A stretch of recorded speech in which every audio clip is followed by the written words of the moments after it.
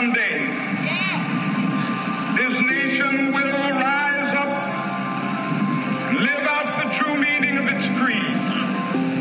We hold these truths to be self-evident, that all men are created equal.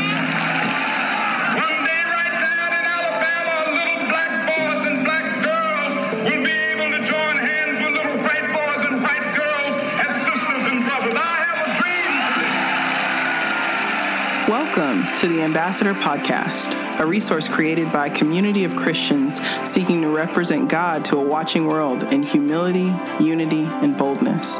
Our goal is to educate, be educated, encourage, be encouraged, challenge, and be challenged as we pursue a heavenward perspective of God's heart for racial equity and reconciliation rooted in the gospel of Jesus Christ.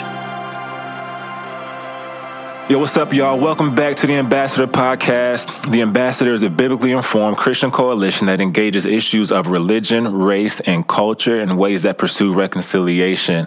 I am your host, Jared Cole, and I am joined today by my co-host, Tracy Spears. Tracy, how you doing? I'm doing great. You doing I just came back from California not too long ago. Took my boy. It was great. Yeah. It was a good time. Went back to the crib? You bet. How's the family? Wild. Wow. Always fun. Loud, crazy. Good. And playing pool. And Josh was good? Oh, Josh killed it. It was great. Good. Shout out to Josh. Yeah. One more time. One more time.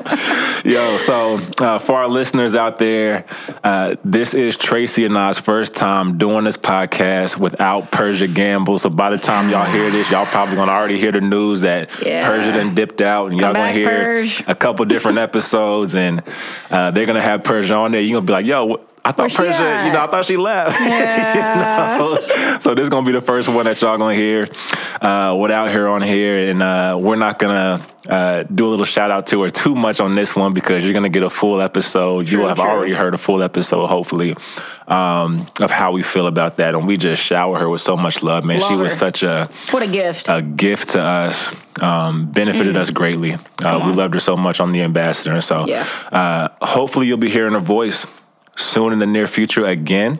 We'll try to collab with her and try to keep her intact as much as we can. No promises, man, but she knows that this is a home for her always. So true.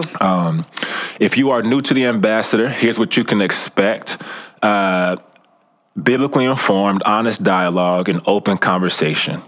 What we do is aim to create a space where tough conversations are the norm and where we can come together in humility, unity, and boldness, as always. And so we have an episode for you today.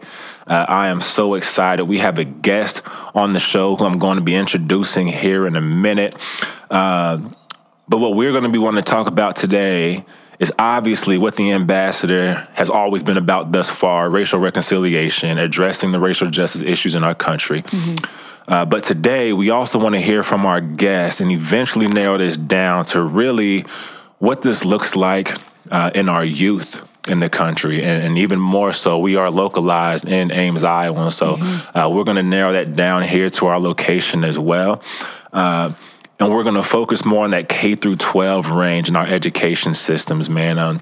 This is a real thing. Whenever we think of things like systemic racism and systemic injustice, the public school system is a place that probably gets it one of the most, right? Like there's so many disparities, so many biases that raise up in our school systems. And there's even, if you go to larger cities, there's this thing called the school to prison pipeline, right? And so just different things like that, the injustices in it. And so I just wanted to invite our guest on here. His name is Dr. Anthony Jones, and we are so excited to have him. First and foremost, he has been a dear brother to me, a brother in the faith, a mentor of sorts. And so I want you to tell our audience, Dr. Jones, a little bit about you, who you are, and how you found yourself here in Ames, Iowa. Well, hey, thank y'all for having me here, Jared and Tracy. It's truly a blessing. I was excited when you sent me the text to be a part of this conversation because it's truly a passion of mine. And so I really appreciate the opportunity to have this conversation with y'all. But, I'm originally from Montgomery, Alabama. And so I received a George Washington Carver scholarship to come up. So it was an academic scholarship. Yeah, shout out to Iowa State. Give my man a scholarship. Promise you, I had never heard of this place. Oh, me either. Geography class, maybe. And you still couldn't pinpoint on the map. Yeah, still couldn't pinpoint it, man. Yeah, that's the worst thing. Everybody I talk to that's from like the south or the coast, I gotta ask them, do you know where Iowa is? They'll be like, no. No, that's where they make the potatoes, right? Wait, so you applied to Ames, Iowa? Never applied. They just sent it out? No, it was a guy that he was the director over Minority Student Affairs, Al Campbell. So shout out to Al Campbell. He's retired now. Okay. But he was visiting my high school counselor, and I went to George Washington Carver in Montgomery. And he was visiting my high school counselor, just friends, checking in. And they got to talking about the George Washington Carver Scholarship and where he was working. And so he was telling her, hey, we have this George Washington Carver Scholarship. If you know anybody that need a scholarship or would like to come to Iowa State, let them know. And she was like, hey, I have someone that, he hasn't applied to the school yet, and he's doing very well in school. He was like, let him know. Yeah. So when she presented it to me, I'm like, okay, cool. I get to go to go to school and stuff. Never researched it, didn't look it up. She told me it was a full ride scholarship, tuition paid, books and everything. I'm like, I'm there. Wow. Yeah. I'm telling you, I didn't know what the place was. Yeah. Greyhound, I got offered to a summer program. Okay. So I graduated in May of that year, and I got on a Greyhound bus in June. And came up 26 hours on the Greyhound bus. Wow, yeah. Yeah, so changing my first duffel bag, backpack, aluminum foil, fried chicken. Y'all probably know about that. Headphones with 2 tapes. Oh, because you had the Walkman back then. Yes. Just had to flip that tape over. 26 hours, So yes. So take us back a little bit. You don't gotta date yourself, man. But what year was that you came up to Ames? Yep. So that was the summer of 1992. Summer of 1992. Yep. Okay. 18 years old. Wow. Yep. 1992. Awesome. Yep. That's awesome, man. And so so we got here, and it was a program that was centered around recruiting students of color from all over the state, including Puerto Rico. And they put us in Farley Hall. It was about a little bit over 100 of us. Wow. And what they were trying to do was acclimate us to Iowa State before the real deal happened in the fall. Okay. Which will all the other students come back, right? So they knew what they were doing, right? Let's get them together and make them think that you're going to see all these black people again in the fall. And they gave us a heads up. Yeah, they gave us a rope of dope. And man, it was on. We had a good time. We were able to, get like 9 credits. We took math and literacy, and we were able to get familiar with the campus before all the students returned and met our advisors and stuff like that. So it was a real cool program. The only thing is, when fall came, we were all spread out on campus, and so we would rarely see each other. Yeah. So how did that impact your stay at Iowa State? So you was here all 4 years. Yep, stayed all 4 years. So you had that experience. You came in the first time, 92. Yep. The fall comes. It's like, scattered. I don't see no one. How did you navigate that time? Coming from, I can't imagine. Man, and this was like pre-Christ. So this this was like Easter. I only had Easter and Christmas under my belt. That's right. My relationship with the Lord. So it was none of that. Iowa State did a really good job. The Minority Student Affairs did a really good job of, allowing us to have parties and different opportunities to check in. I think the fraternities and sororities, the black fraternities and sororities did a really good job of providing us opportunities to get together. Yeah.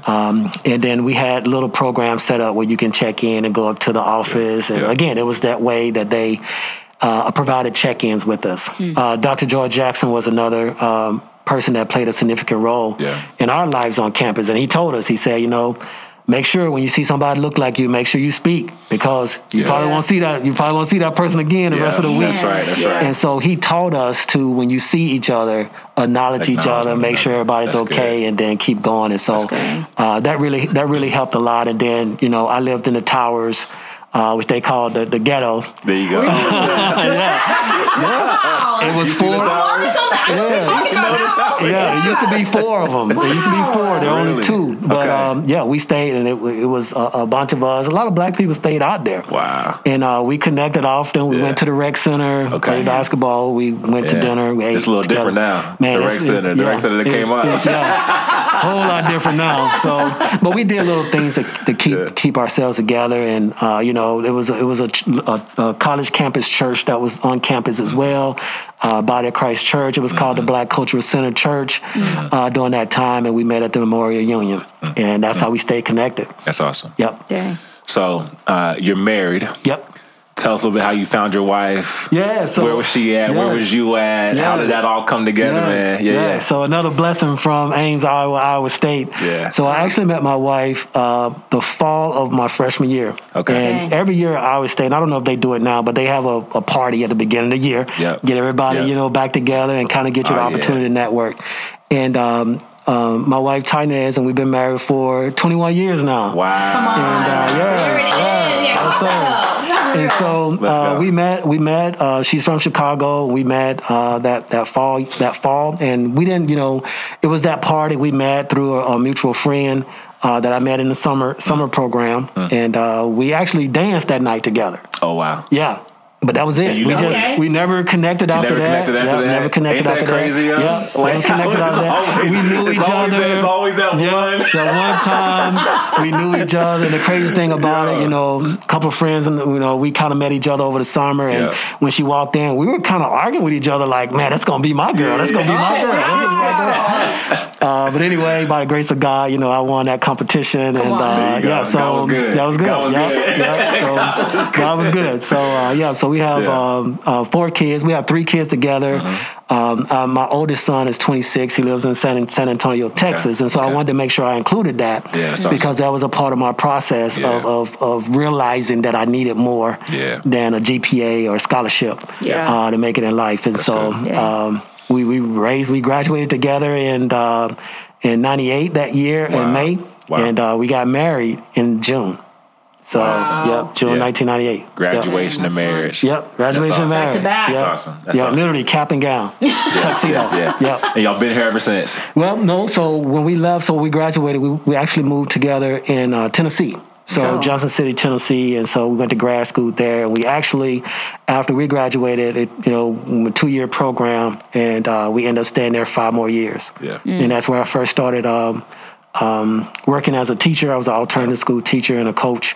And was also my final year at Iowa State. I felt a strong call into the ministry and a call to go into education, which is crazy. Yeah. And when we went to Tennessee, we was there for 7 years. Okay. Then we came back to Ames in 2005. Okay. Yeah, we'll hopefully get to all of that, man. I'm excited to get this going.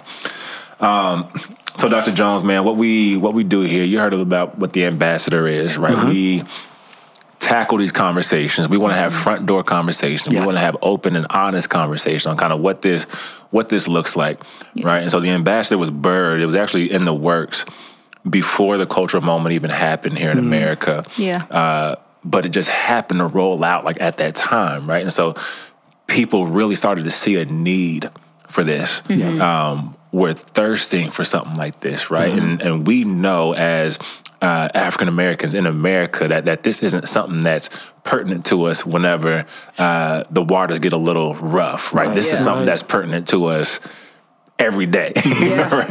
And so this is a conversation, and kind of the vibe of the ambassador is it's a living room type environment where we're having a conversation here, just one another, but then our listeners actually hear it as they're sitting down on these couches, right behind us, right? And so this is the benefit of what we do and what we talk about. And so, man, I just wanted to invite you in on this conversation because you have a unique vantage point, right? Tracy and I, we're relatively new to Ames, and my wife, she's from Ames, but I didn't come here. I was at Iowa City, right? She was there. We met there, played ball together. And I never lived in Ames until 2017, right? So I went straight from college to overseas. And then I came back in 2017. And so I'm fairly into this thing. Tracy, you're a couple years in. 2019. Okay, But you've, So, but you've been in the Ames community for a long time. Right. And a lot of our listeners are Iowans, and a lot of our listeners are from here in Ames. And so we recently had a couple of longtime Amesians, if I can call them that, on the podcast. If you know Abdul Muhammad, Quentin Reiser, if you know that name too.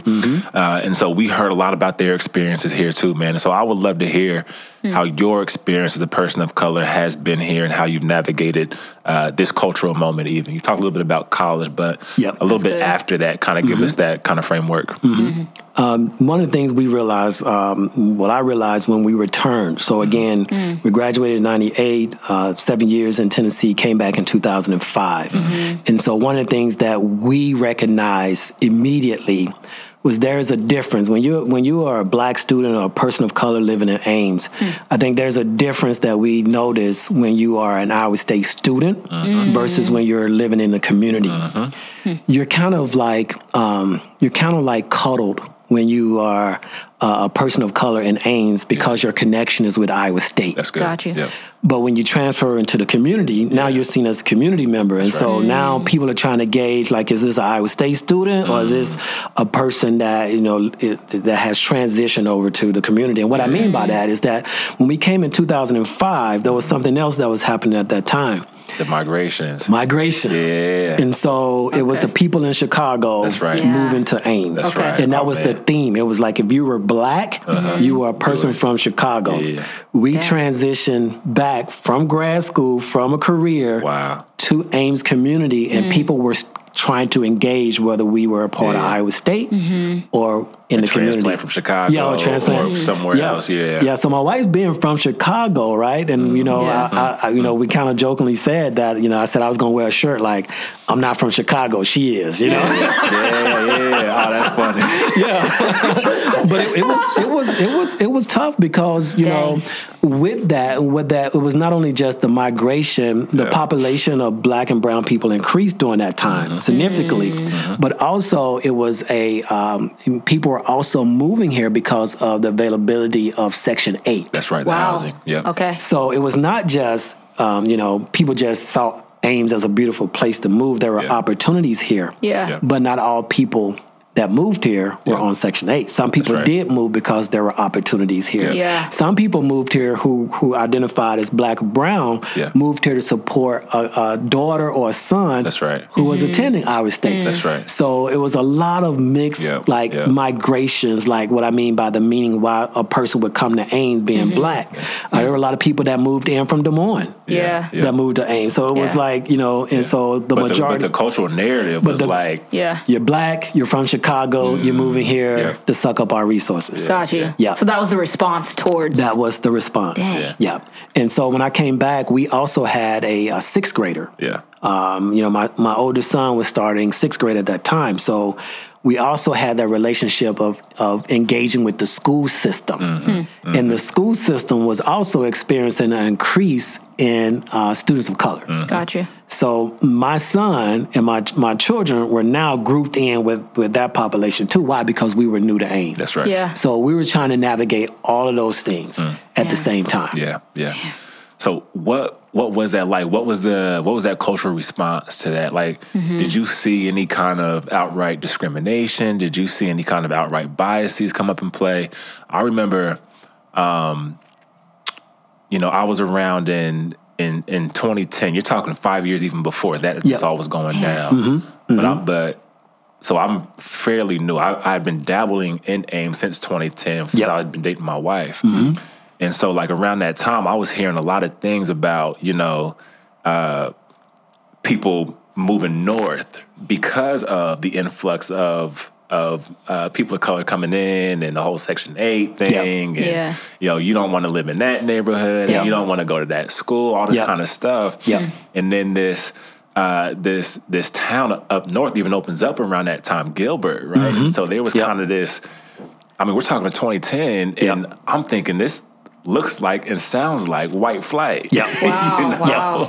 Which is bizarre. And so I want to know, you were here during that time. You were an adult during that time. What did that feel like? Did you see that? And Was that a real thing? Yeah, that was a real thing. Wow. And, when we first got here, it was a blend of both. And so it was, when you kind of meet people, they would say, one of the things we like about Ames is because of the diversity. But what I found out when they mentioned because of the diversity, it was because of the relationship with Iowa State. That's right. Got you.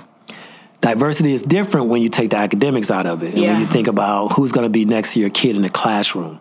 So we had a lot of families move out. You can actually see it again because I work in the school system now. Yeah. You can actually see the demographics, the percentages of white students decrease significantly over the years. So right now we sit around 69, 68% of white students in our district. Wow. Okay. When we were here, now it was more like 95, 94 when we came back in 2005. So in terms of, when you talk about the multi-ethnic church, and we'll get to that question here in a minute, like a multi-ethnic church is technically considered a multi-ethnic church when one demographic doesn't make up more than 80% of the population. And so when you're talking about the school district, Ames could technically be considered multicultural, a multi-ethnic school district. Wow. Very much so. And I personally would never even think that, but that is amazing. Yep. That's amazing. Yep.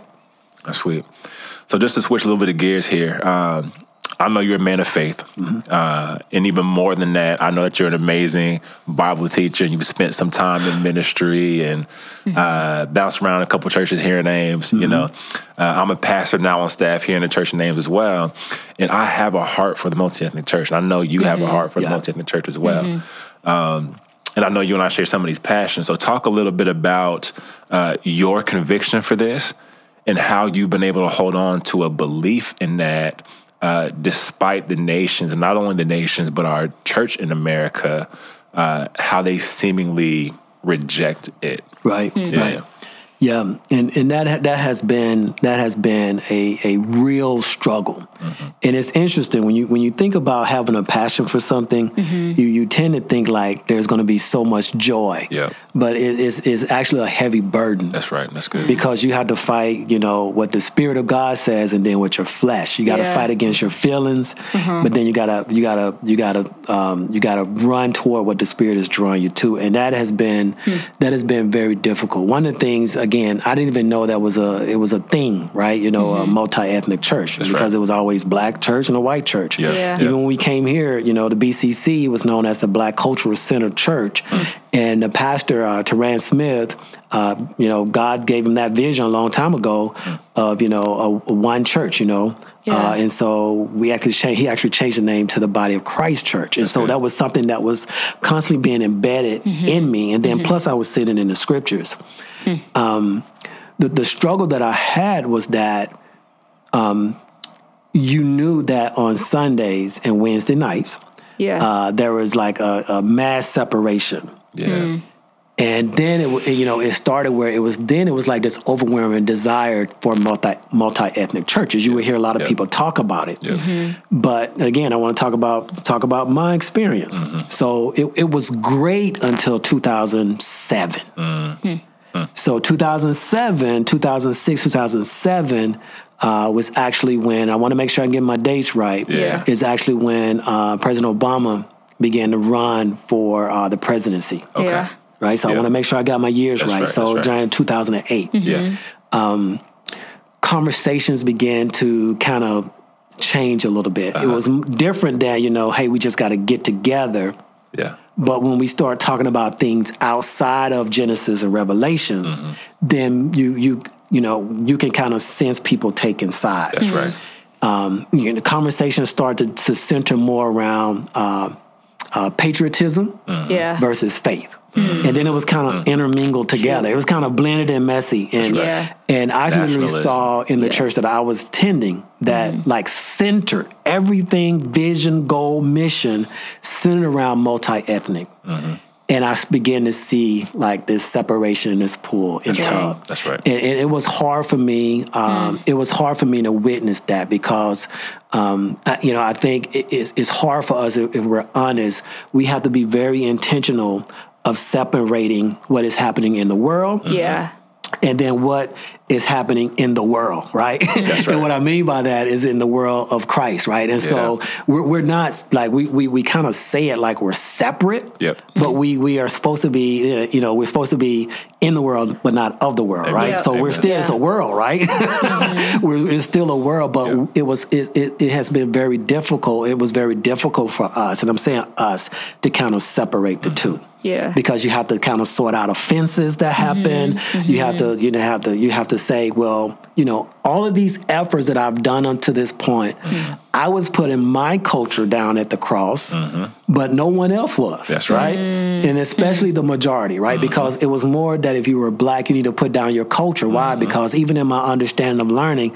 black people don't have culture. People of culture, people of color, we have culture, but white people don't have culture. That's right. And so when the message was that, we just need to put our culture down at the cross, that was more to me as I began to gain more understanding is that, as a black person, I was the only one putting my culture down. It was a fancy way of saying assimilate. Yes. It was a spiritual way, a little religious and religiosities mixed up in there.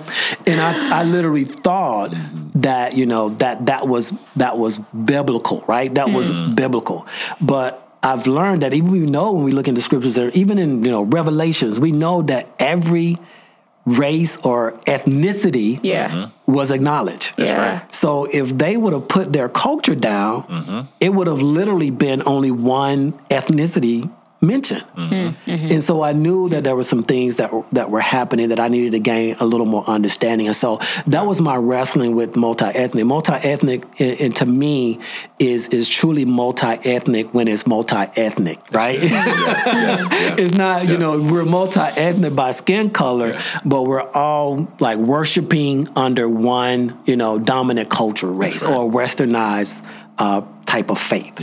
And so what I began to do is that I had to continue to focus on what the Word of God was saying, right? And I had to continue to remind myself to go back to the scriptures, to go back to the text, but not only just go back to the text, but also be honest in what I was seeing in the text. That's right. Yeah. Right? And so, we act like, racism only happens in the world. But, like I said, we're in the world, but not of the world, right? And so, we go to work, Monday through Friday. I'll just use the traditional. We go to work Monday through Friday, but then when Sundays come, we act like we just take all of that off, and then we go into a spaceship, shoot off into some planet somewhere, and then we have church, right? And then we come back, we get off, and then we go out the door, we pick up everything else that we drop off. But that's not true.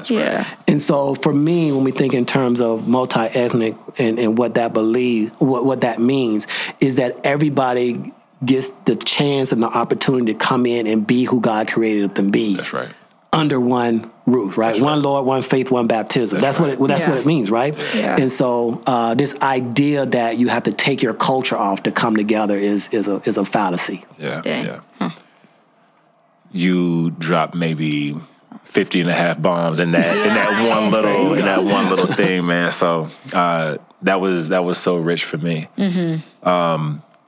One of the main tenets for the ambassador is this concept of humility, right? I think humility is a necessary requirement for unity, because unity can only happen among diversity. There is no such thing as unity without diversity. Right. And so in order for that to take place, humility has to be a key characteristic in that. And so when you were talking about this whole kind of laying down your culture, which is something that's true, right? Kind of Paul talks about that in his letter to the Philippians. When he's saying, who can brag more than I can brag? Yes. Right? Like, I am a Jew of all Jews from the tribe of Benjamin, circumcised on the 8th day. Right. Right? When it comes to the law, I was a zealot. You know what I'm saying? Yes. Like, there's nobody that can brag more than I can, right? But then he gets to the end of that, and he says, but I lay it all down for the sake of Christ, right? For the sake of my brother even, right? Because he's the relational apostle. He's an apostle to the Gentiles. So he's like, this multi-ethnic reality that I believe in is not something of my own doing. This is something that was shown to me by Christ in my own relationship, my own conversion to Jesus. This is what I know to be true. And for this to be true, for this diversity and unity to come together with this Jew and Gentile relationship, humility has to be a key tenet. And so how do we talk about that in our own context where the not only the fear, but the reality that you're talking about is like, in most multi-ethnic contexts, yes, lay your culture down, but it's usually the Black and brown people, the minority culture that is laying down their culture more so than the majority culture. How do we navigate that, and what do we do? Right. And that's hard, and again, if it was, I've said this before, to even pastors here, and, I've learned that, if multi-ethnic churches were easy to develop, then everyone would be doing it, and all churches would look like that, right? Yeah.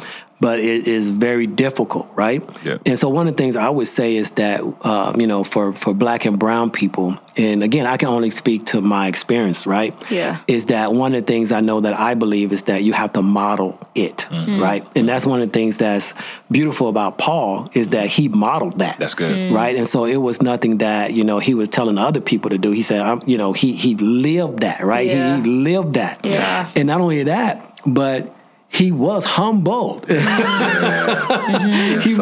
was humbled. So it wasn't like he said, I'm just gonna. What's the best practices for the multi-ethnic church? Let me get that list down. He was actually interrupted, right? And so he was humble. So that's a word right there. A lot of people ain't gonna pick that up, but that's a word. I'm just soaking it in. Go ahead. He was humbled, right? Yeah. And then if you notice, even if you look at the life of Paul, especially when we talk about unity, right, and reconciliation, we always skip over forgiveness and repentance. We always skip over that. Like, if in order for it to be some reconciliation, that meant that it was some conflict, it was some tearing away. Sure, it had to be some type of separation. Yeah. And when there's a separation, right, if my wife and I, we get in an argument, there's a tension, there's a separation, right? Yeah. We kind of go in our corners. But in order for us to come back together to reconcile, is that it has to be some forgiveness. That's right. And there has to be some repentance. Yeah. And through that process, there would be some humility. There would be some humility and humbling happening in there. I can only speak on my side. I've been humbled a lot in my marriage, right? And so, but that takes a constant recycling, right? Because it's not like we argue one time and then, we had that one big argument and we never fought again. We never had any disagreements. And we're the same race, same, culture, if we want to put that, and come from the same generation. Yeah. And we still have arguments and disagreements, but we expect that people with different upbringings and different race and identity, we're just going to come together. This is just going to be easy. But Paul modeled for me, he modeled what it means to be humbled, what it means to walk in forgiveness, what it means to walk in repentance. Yeah, I think that's really good. Yeah. I think another key to the if we want reconciliation, there's got to be forgiveness and repentance, right? Yeah. I think in order to get there too, there's got to be a third, let's say, leg to that stool, so to speak. Yep. Is that truth telling? Oh my goodness, has to be involved. Yes, sir. In that, right? There is no reconciliation. There can't even be any true forgiveness, even if there's not truth being told. Yes, and so. In our relationships, in our interpersonal relationships, so marriages, right? In our between friends, between parents and children, if there's not truth being told, when there's forgiveness being sought and repentance being sought, then the reconciliation, whatever it looks like, is even going to be incomplete or null and void. Right. That's and good. So I think truth telling is really, really important too. Man. In that conversation. And I think even hearing you talk about that, the picture that kept coming to mind is like the verse where it's like, pick up your cross and follow me. And so in order to even do that, like what you talked about, the humility piece, or to actually seek forgiveness and repentance, is the requirement of us to like have that gospel at the forefront, and what Jesus calls us to pick up our cross daily and lay it down. That's hard to do. Yeah. But we have the Holy Spirit that's in us that actually allows us and empower us to actually do that well. Amen. Yeah. Cool. Next question, Dr. Don. I think it's safe to say that the church is often behind on a lot of the issues that it should be at the forefront of, right? Yeah. Racial justice and racial reconciliation, I believe, are some of those. And I think the problem in some sense is that the church has failed to enter into these tensions and has allowed the world and secular culture to define a lot of those things, a lot of those words that really don't belong to them. Right? These words are actually biblical in nature. These words like justice, equality, equity, diversity, reconciliation, restoration. Like these words are biblical in nature. Whenever we think about the greater scope of the gospel, like literally all those words get wrapped into what Jesus Christ has done on the cross. You know? So what is your take on this? And it doesn't have to be comprehensive, but I do want to toss this up to you and kind of just get your thoughts on, man, when you think of some of those words and even, you know, equity in terms of your profession right now, but man, justice, diversity, reconciliation, like what does this mean to you, and how does this take place in your life? To our shame as people of faith, you know, it's sad to say that the world sometimes has modeled that better than us, you know, and again, you know, like you said, we're the church is often behind, and it's based off this fear. You know, the Bible says that perfect love casts out all fear. That's good. And so we tend to have this back and forth about wordsmithing and word playing and who has ownership of love, right? And it's just, for me, it's just sad to say that, you know, in certain places, being able to see people that are unchurched or not a part of church, or would say they do not have a faith or religion, that they've modeled that better than we have. You know, my take on it. So I think about, you know, this back and forth about critical race theory and, you know, this idea of what we believe about protests. That's right. That's right. And Black Lives Matter. Black Lives Matters. Like, you know, I literally been a part of an email with a parent who is upset because a teacher, you know, we have these technology ways of, engaging our students, and, you know, it's through something called the Google Classroom. And the teacher used a cartoon image, you know, Bitmoji, right? If I can speak y'all language, Bitmoji. With BLM on the shirt. Right? And this parent flipped out. I'm telling you. Dang. And for me, it was more like, you know, and the response of the email, which was with such anger. I mean, it was like, it wasn't even more about the issue, but to me, it was more about the word, right? Black Lives Matters. And I know that, there's an organization, Black Lives Matters, but then there's a message, Black Lives Matters. That's right. And I don't know if people are determining the difference. In my experience, it just seemed like just anything, where, Black people are uplifting themselves and voicing, their belief in the beauty of their skin color. There's always this anger, right, centered around that. And it's just, I'm just trying to walk in joy about my skin color, right? I'm just trying to encourage myself in the Lord, right? And so I can't change my skin color, so I can tell myself that Black Lives Matter, right? Black is beautiful. Yeah, come on now. But there's a struggle with like this word, these words, and it's still hard for me to say that. I saw this one tweet where and this is a person out there of theology and pastor whatever, and they have this issue with woke, right? And so, and I don't know where you all are about wokeness and all those things. Take a stand. Take a stand, bro. But wokeness is in the scriptures, right? It's just for me, it's like, I grew up in the world, with hip hop, and I'm real like into hip hop, but I'm probably more R&B. But R&B and hip hop is blended together. And I grew up in a culture where we take words and we flip it, right? That's right. And it doesn't mean that it's true, but we just take a word and we just make it our own. And so wokeness is not unbiblical, unless you want to take out what Elijah prayed for the young servant. Lord, I pray that you open his eyes that he may see. Wow. Right? That's so good. That young servant ended up woke because he was able to see all of the soldiers. He was able to see that it was more of us than it was of them because Elijah prayed that his eyes would be open. That's good. That's being awakened. That's right. That's right. Paul even says, wake up, you sleepers, right? Wake up, you sleepers, arise from the dead, and Christ will give you light. That's right. That's just and even the way Paul articulates his own conversion was a type of the scales falling from his eyes. A waking up of some sort, right? And so there's this reality. Oh my goodness, man!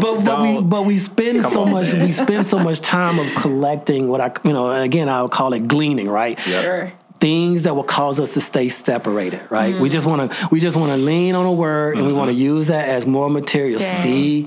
That's why we, black people, they just got to go and worship. They want to go worship with their own people. I don't think anything wrong with us wanting to worship with our own people. It's okay. We all worship in Christ. But that's not what the scripture said, right? Amen. That's not what the scripture says. So we kind of gather things to make us feel comfortable.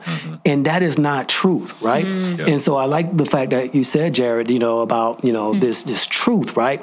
And so we always, and I do it even in my work with, teaching our staff about, words like bias, implicit bias, and things like that, right? And what does race and racism means, right? And all those things. And it's always this opportunity for awareness and for us to enter into this conversation. We always use these agreements. Like one is like, you got to speak your truth. Yeah. But we always center that around your truth is not the truth. And I think that we need to bring, that's my job. That's my secular job. We're having that conversation. And I think we need to bring that back to the church. Sure. That we're going to speak our truth, but our truth is not the truth. That's right. Our truth, what our truth has done, right or wrong, we have many denominations. We have all these different types of churches because we have our truth. That's right. But it's not the truth. The truth is only when we're together. Why? Because we know in part, we speak in part, we prophesy in part, right? Amen. Separately, we always know things in part. But together, with Christ being in the center, that's when we fully know the truth. That's right. And until we realize that, we're manifold wisdom. Man, come on. Come on now. Come on. Can you preach that part for us real quick? Go ahead and preach that for us real quick. To me, though, because it's such I get exhausted because we're wasting time. That's right. Time is running out. Time is running out. Do you just get like fire in your stomach when you hear the word patience? Oh, progress. Man. Yes. No, time is running out. Yeah. Christ is coming. That has always been that has always been the call. Christ is coming. Yeah. Right? The only time we think about patience, he's being patient so that we all may come into salvation, that we all may repent, right? So he can return, right? And so it's always that. But in terms of like, imagine if Christ if he was patient in reconciling us to God, right? Imagine if, God did not send his son into the world, right? Imagine if he was patient on that, but no, it was a protest on the things that was happening in the world. And what Christ did, just his very presence was a protest, right? Yeah, that's right. That's what led him to the cross. Wow. Come on.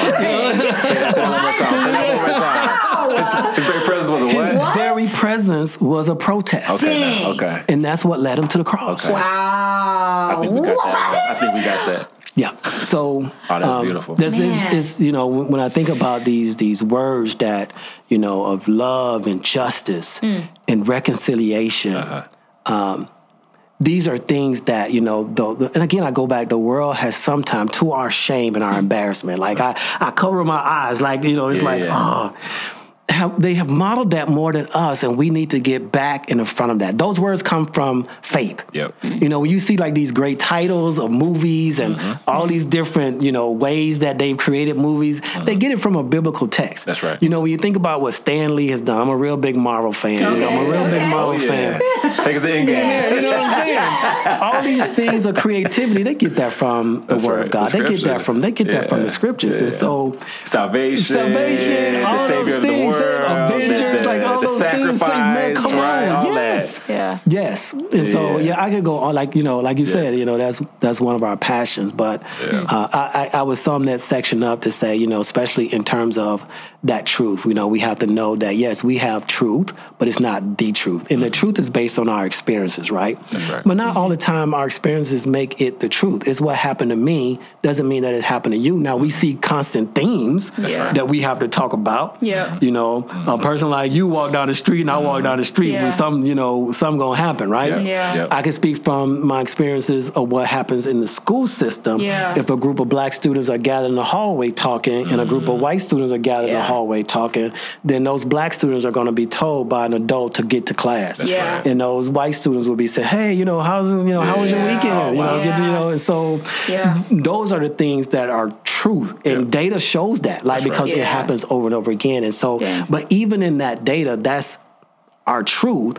But then we talk in terms of knowing the whole entire truth is adding the truth, which is Christ. That's good. That's good. Gosh. Yeah, I think that's a perfect time to segue into this. So you've worked, like you've been dabbling in this. You've been talking about what you do as a day job, all this kind of stuff. And so you've worked and served in both ministry and secular context. Yeah. And right now, you're the director of equity for the Ames School District. Yes. Right?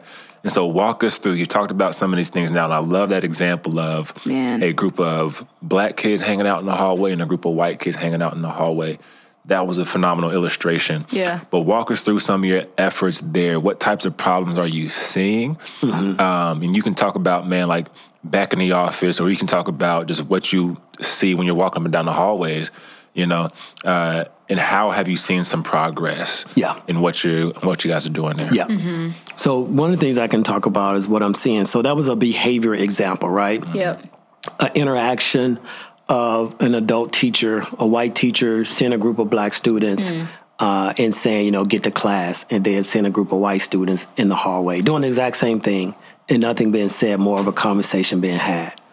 The other thing that I've seen is that, you know, you can literally walk down the hallway and you can see what we call like talent and gifted classes. And you can see all the white and Asian students go into that class. And you can see all the black and brown students in like more of the remedial classes, what we call like at-risk programs. And when I say all, you know, I'm not saying like all 100% of black students are in there. But when you look in that classroom, it looks like it's all of them in there. Wow. So you're able to see it in class choices, which sometimes we don't talk about.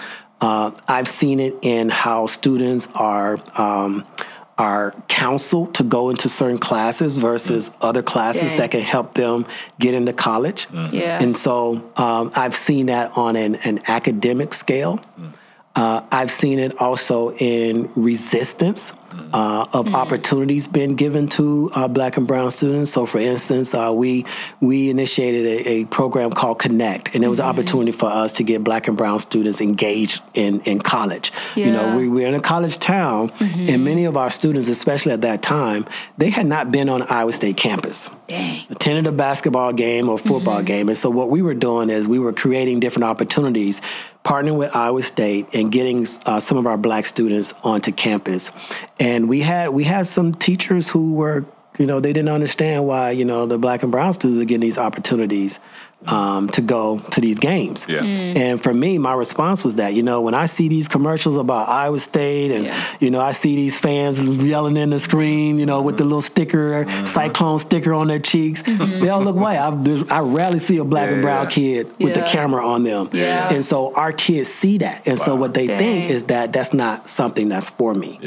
And so what we tried to do is give them the opportunity to go on campus to see what it's like, to see a dorm room. It's like, man, and what we realized is that once students began to see that, they started having a different conversation about what happens when they graduate. Oh, that's so good. And so, but we had teachers who had problems with that. Yeah, They and felt like bizarre. they were getting, like that's even in those of y'all who don't know, most of y'all will know, but Ames is a college town. Yeah. College town. Yes, sir. You know what I mean? Mm-hmm. Most Black and brown folks don't live in college towns. Yeah. And so if this is a problem for young Black and brown kids who are in a college town with Iowa State University right down the street from them, how much more so is this a national crisis? Yes. Yeah. You know? Man. Yes. So that's just so bizarre. So, there's this trope, and I battled this trope when I was coming up in school of like, not wanting to try hard at school. You know? There we go. Not wanting to be smart. Yep. You know, not wanting to do my homework because I know if I did those things, my boys would, you know, make fun of me. I'd ride me and I wouldn't hear the last of it, right? Yep. And so, you know, we can make it a race conversation, and there's so many biases in there. Yeah. But then there's also this aspect of, and I think it's not unrelated to a type of colorism. Yeah. Right? Like Yeah. it's this, and we're not going to define that, but it's, if you know, you know. But how can we battle against some of those things in the school systems, right? When I think of the young middle school kids I know, the young elementary school kids I know, like how do we get them there that early so when they get to high school and they're thinking in terms of, man, what's next for me? That stuff can actually benefit and aid the things that you guys are doing and taking them to the universities, taking them to the dorm rooms, taking them to the college games. To say, you know, this next step, I see myself doing this, right? Because for me personally, I got a chance to play college basketball. Right. If I didn't play college basketball, I would not have gone to college. It wasn't nowhere near my radar. You know what I mean? My family's blue collar family. We worked at Ford Motor Company. I call Ford Motor Company a family business, right? Yo, my mom's worked at Ford, my pops worked at Ford, my cousins, my sisters and brothers worked at Ford. And so that was going to be me, potentially. And then the game caught me, and it took me to college, you know? And so, how do we not let that be the case? And like for most Black and brown kids, particularly boys, that's the avenue right there. Like my experience, that's the avenue, right? But little do we know, like 1% of high school seniors get a chance to, Black or white, doesn't matter. 1% get a chance to go play college basketball. Absolutely. You know? And so how do we not let that be the case? How do we influence our kids to want to do well in school, to not have it, you know, be a taboo thing? Right. So the two things that I noticed. One is that in the work that I've been doing, right, is that it's one part where it's like discussion. Sure. You know, let's get together and do dialogue around race. You know, racial reconciliation, right? And I think there are a certain group of people who are in power. They're okay with that. But then we need to start having a different conversation about changing systems. That's good. And so what that looks like is that, you know, one of the things we start realizing is that when, even in elementary, when our students are engaging in reading materials, they're only reading stories about, you know, white people that has nothing to do with their reality, right? And then when we use words like, when you see scientists, who comes to mind? Most of the time it's somebody white, you know, in a white jacket. That's right. It's never anybody brown or black, and they don't see it in the books. And then when they see them in the books, there's a research out there, and I can't remember the researcher's name right now, but they did a research on the number of, like, the percentages of Black and brown people and their representation in the book. And it was over like 66 or 67%. No, I think it was higher than that. Of most of the time when there's a person of color or it's a conversation around race, they're represented in a form of an animal. So it's like the bear stings, you know, the brown bear, you know, it's going to have a conversation about race, you know. But in terms of, like, you know, jobs and activities and careers, who created something, they're mostly white.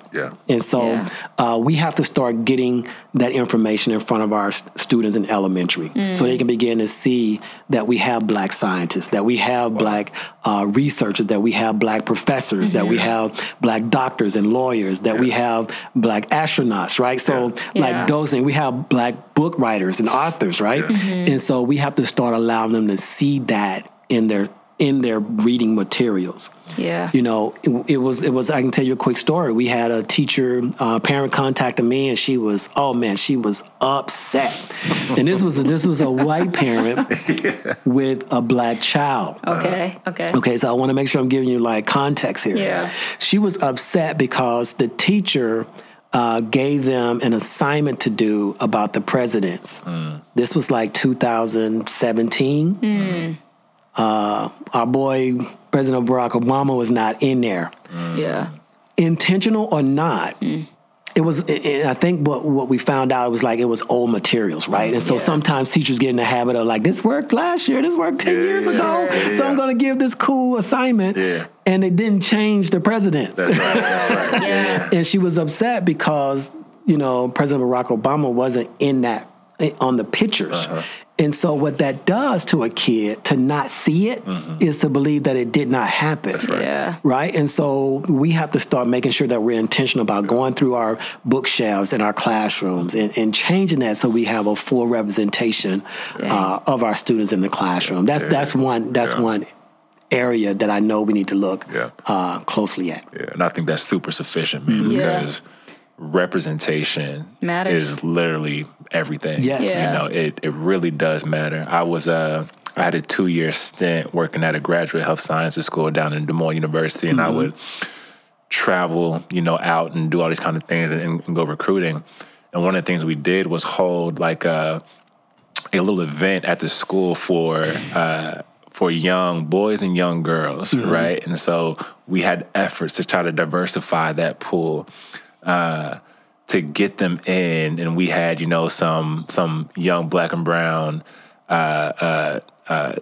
students, you know, and so they would be there, and so, you know, we sent out a questionnaire and saying like, you know, when you want to grow up, what do you want to be? And so many of the young, you know, minority students that fill those things out, we're saying, I want to be a singer, I want to be a rapper, I want to be a basketball player, I want to be a sports star, all this kind of stuff. And it's because that's what they see. You know, that's the representation. That's where we see ourselves in that realm. Right. Yeah. When they come into the doors of Des Moines University and they see a black man in a white coat, a black girl in a white coat, that just changes everything. You know what I mean? It's such a beautiful thing, and not diversity for the sake of diversity, you know. But I mean, it is a very real reality that man, if I don't see it, I don't believe I can become it. Right. You know. Right. And so I think that's really good. Yeah, and I think so. I work for a high school ministry, and even hearing you talk a little bit about your experiences working in the school system, I think it would be helpful for you to like shed light on maybe conversations that you have had with students that are black or brown about their experiences in school. And just give that like a picture for us of what that looks like in comparison to white students and like your fight to encourage and push students to have a bigger vision for themselves, even when the school system or whatever their environment they're in might be against them. So maybe talk about the pressures that they experience outside of the school system and things like that. Many times the conversation I've had with students is that I've said there's something about, you know, young people, and I don't know if we lose it as we get older or it's more developed, but they are hyper focused, especially when you think about middle school and high school, of how you treat me. Right. So, you know, you can say one thing, but I'm looking at like not only how you treat me, but how you treat somebody else that look like me. That's good. So, you know, my kids, they've had the blessing or the curse, I don't know, of having their dad be at the school that they attend, right? Or be the principal. And, you know, they're able to tell me stories of how they saw other black students being treated. Yeah. And it caused them to not want to be there. Yeah. Everybody knows Dr. Jones' kids, but then they notice how they treat other students that look like them. Yeah. And they saw the hypocrisy. That's good. So, but that not only happened with my kids, but other students would be able to come in my office and share the same thing. Yeah. So, I've oftentimes said, our students want to leave. We not only want them to graduate, but we want them to graduate with a great experience of being in Ames School District. We want to be like Walt Disney. We want them to have a great experience. We don't want to have that cap and gown. Yes, you want to come back. You want to, So our students know like how you treat me. Like that. That matters to them. I understand you want me to go to college. I know you want me to go to this class, but I don't want to go to that class because how that teacher treats me. That's good. So most of the conversations I've had with students is trying to like get them to understand like we gotta work through that, right? Yeah. But that's when I was an assistant principal. Yeah. And I realized is that, even to my embarrassment, as I talk about some of the approaches that I tried to do at the middle school, I oftentimes said, and there's no disrespect, I love this sister, she's very powerful, and this is an understatement of Harriet Tubman, right? So Harriet Tubman, she helped free the slaves, right? But what she was doing, she was going back and forth, like, she'll grab a group and take them. She'll go back and grab them, take them. But what needed to happen, which later happened, is that now we started focusing on the system because you no longer need to get somebody to escape, right? How about like abolish slavery? Right? So what I was doing, I would let students come in my office and I would say, those bad teachers, just stay in my office till the bell rings, right?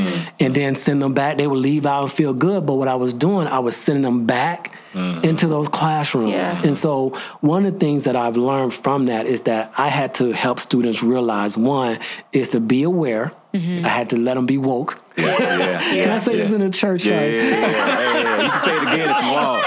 You can say it again if you want. But I had to help them be aware that this treatment is not only because of your skin color, right? Yeah. There's forces working against you to disadvantage you. Wow. Yeah. And what you have to realize is that now you have to work. And I know, and I'm going to say this loosely because sometimes I think we put unwarranted pressure on us as black people. This phrase that we got to work 10 times harder, those things. But we have to be strategic in how we approach things. Yeah. And I used to tell them you're here to get what you want, right? We have to be more strategic and you have to use this system to get what you want. Yeah. And when you start talking about, you got to play the game, to get, when you start talking like that, they begin to understand there's forces that want you, they're working against you so that you won't succeed. And we got to prove to them that they're wrong. That's good. And so that's one of the things. And that's being aware, that's awareness. What did you notice about your classroom? Say, what do you notice about this handbook? Well, I noticed that most of the rules is about, the way, black people dress. Sure. Okay, now then we start having a conversation about that. What can we do to address that? What can we do to resist this? Well, I can go talk to Mr. So-and-so and let them know, we need to address this handbook. So now it's not only, we hired this black principal to come and help all the black kids. They're advocating for themselves advocating for themselves because that is going to transfer over to high school and that's going to transfer over to college. Then it's going to transfer in life that they're going to have to advocate. They're going to have to run for office. They're going to have to go and vote and protest to get what they want. And so now it's no more this, as I've heard a lot of in conversations and tweets when people get uncomfortable about conversation around race, they're playing the race card. No, that's not playing the race card. Yeah. So we're not going to fall into that trap of playing the victim, and I'm doing quotations of playing the victim. Yeah. But now I'm going to advocate now because I'm aware that some forces are working against me to cause me not to succeed or to keep me from succeeding. So now I got to learn how to think strategically in order to make sure that I'm being successful. And when I am failing, when I have some losses, it's not because I'm black and I'm dumb. It's because that I have all these forces working against me to make sure that I fail. And so now I got to make sure that I'm positioning myself to remove these barriers. The other thing is that now, Dr. Jones, you are a principal, you're an administrator. what can you do to help us get in position to be able to advocate? So now they're learning how to network, right? We say network as adults. Now they're learning how to use their resources and people in positions of power to help them get what they need to be successful. Yeah. So now it's not putting all of the blame and all this pressure on the students, but now they're learning how to partner with people in positions that's going to advocate for them to help them be successful in life. Yeah, that's so good. Can you talk a little bit about how even you are equipping the teachers and the staff to help support the students of color or just support them, like not only to respond to cultural moments, but have that be something that infiltrates the school system as like a natural thing. And real quick too, I think what you just said is phenomenal, right? Because praise God. Some of the students, Black and brown students who do well in K through 12, right? When you get to college, the experience is a lot different. That experience is you actually have to know how to network, right? And you have to know how to use the system and the people in power to kind of navigate and get yourself to where you want to be. And I would go as far to say is that not only Black and brown students, but first generation college students don't know how to do that. No. And so what you're talking about is actually transformational. Yes, sir. Yes, sir. Is that it's actually going to help students understand what that takes and what that looks like before they even get to higher education to the next level. So that is brilliant, man. Yes, wow. yes. So that's awesome. so important. So now they're not independent; they're dependent. That's right. It's okay to network with Dr. Jones and call him back. 5 years later, and ask him for a reference and all of that. But it's more like a partnership. Interdependent. It's interdependent, right? And so it's no more that's dependency. And so we have to help our students to have those skills, right? Yeah, that's good. The other thing is like how we work with adults. So we had to do two things. One is that in order to get adults aware and help them understand that we've all been socialized to believe these things about Black and brown people, right? And even this internalized oppression that Black and brown people have too. Yeah. But we also had to realize, okay, it's going to take a lot to get these people out of their old ways, right? Yeah. So we're going to continue to work on them. We're going to expose them to new knowledge and understanding, right? But then what we had to realize is that we got to hire. Yeah. So at the front end, we got to have equity centered. We don't want you to just give us a flowery example where you can pull up interview questions on Google and you can kind of practice on what to answer. But we want to ask our people our candidates, tell us about your experiences when you work with brown and Black students, when you work with Black and brown families. Tell us about your experience. And so we want to hear evidence around those questions. We don't want to hear a canned answer. We want to hear like your experiences and what did you learn from that? Yeah. And so because we want to hire people who are equity oriented, right? Yeah. We want it to be at the center of who they are when we hire them, because now we can place them in the classroom. Then we can also partner with them. Yeah. Hey, this is what I'm seeing. My colleague next door. I heard them yelling at one of the students, and I saw all the other students, and so now we're partnering with them. We're allowing them we're giving them space to have some advocacy from teachers' perspectives, and so now we're kind of having that back and forth. So I would always say, yes, we have to teach the staff that we have, but we also have to hire on the front end. Man, that's real good. That's awesome. Man, I think as we talk about like Jesus being at the center of racial reconciliation, as we think about the youth and wanting to be people that actually run hard towards the next generation, what would you say that should look like for the church to like preach the truth of like the gospel as it pertains to like racial issues, to encourage the next generation to walk in that, so that we're not actually continuing without actually loving what the gospel says about race. Right. One of the things I appreciate, so let me use the secular example and then switch it over to church, right? Yeah. Is that one of the things that when we talk in terms of equity, most people think, like even my hire, and I commend Ames School District and I appreciate, them hiring me. But I would tell people all the time, like, I'm not here just for Black students, but I'm also here for white students. That's right. Yeah. That's right. Because now the white students get to see a Black person in a position of authority. Wow. So now they're learning how to engage with a black person that they may not have seen outside of trying to clap their hands as they're going through the tunnel. Yeah. You know, they're coming out of the stadium and I'm going to reach my hand over and I'm going to get a high five from one of the Iowa State football players or Iowa State basketball player, right? Yeah. But now they get to engage with me every day. You know, they get to come in my office. They have to come and sit in my office when they're in trouble. Yeah. And so now they get to see how I interact with them. They can do more than dribble the ball? Yeah. He can do more than get a touchdown? Yeah, you're not going to bust a rap out in a second here. Wow. Right. So that's one side. So now, again, they see it modeled, right? So they get the chance to experience interacting with somebody who doesn't look like them. But that's also the case in the house of faith. Yeah. That when we begin to put people in front of our congregation who doesn't look like us, who does not have the same experience, but they are preaching down the word, precept upon precept, and they're learning and engaging in that. And again, that's humility and that's being humble, right? Because I'm sitting in this chair and I didn't know Jared was going to get up there and preach, and he's like 6'9". He's like one of the big black men, and so I got to sit here. I don't want to leave yet, but then, you know, it turns from, you know, this shock, and then it comes from this this leaning in, right? Yeah. But it happens because we put that person, we allow space for that person to be in position to be that's good. A representative of what is in the scriptures. Yeah, that's good. And so and again, young people sniff out fakeness. Right? You know that, right?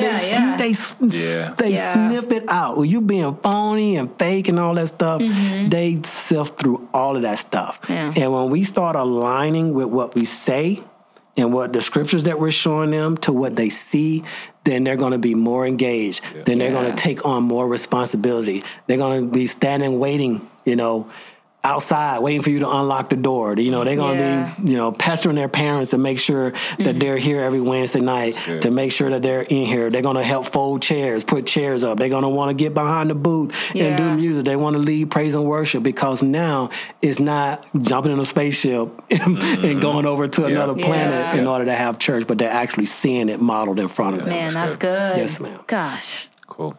Man, I think we could sit here and listen to you for another hour, bro.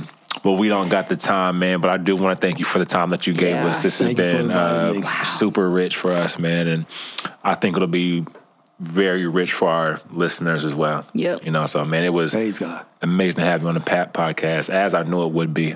You've been an amazing brother to me. I've said super thankful for your friendship, super thankful for who you are to me, man.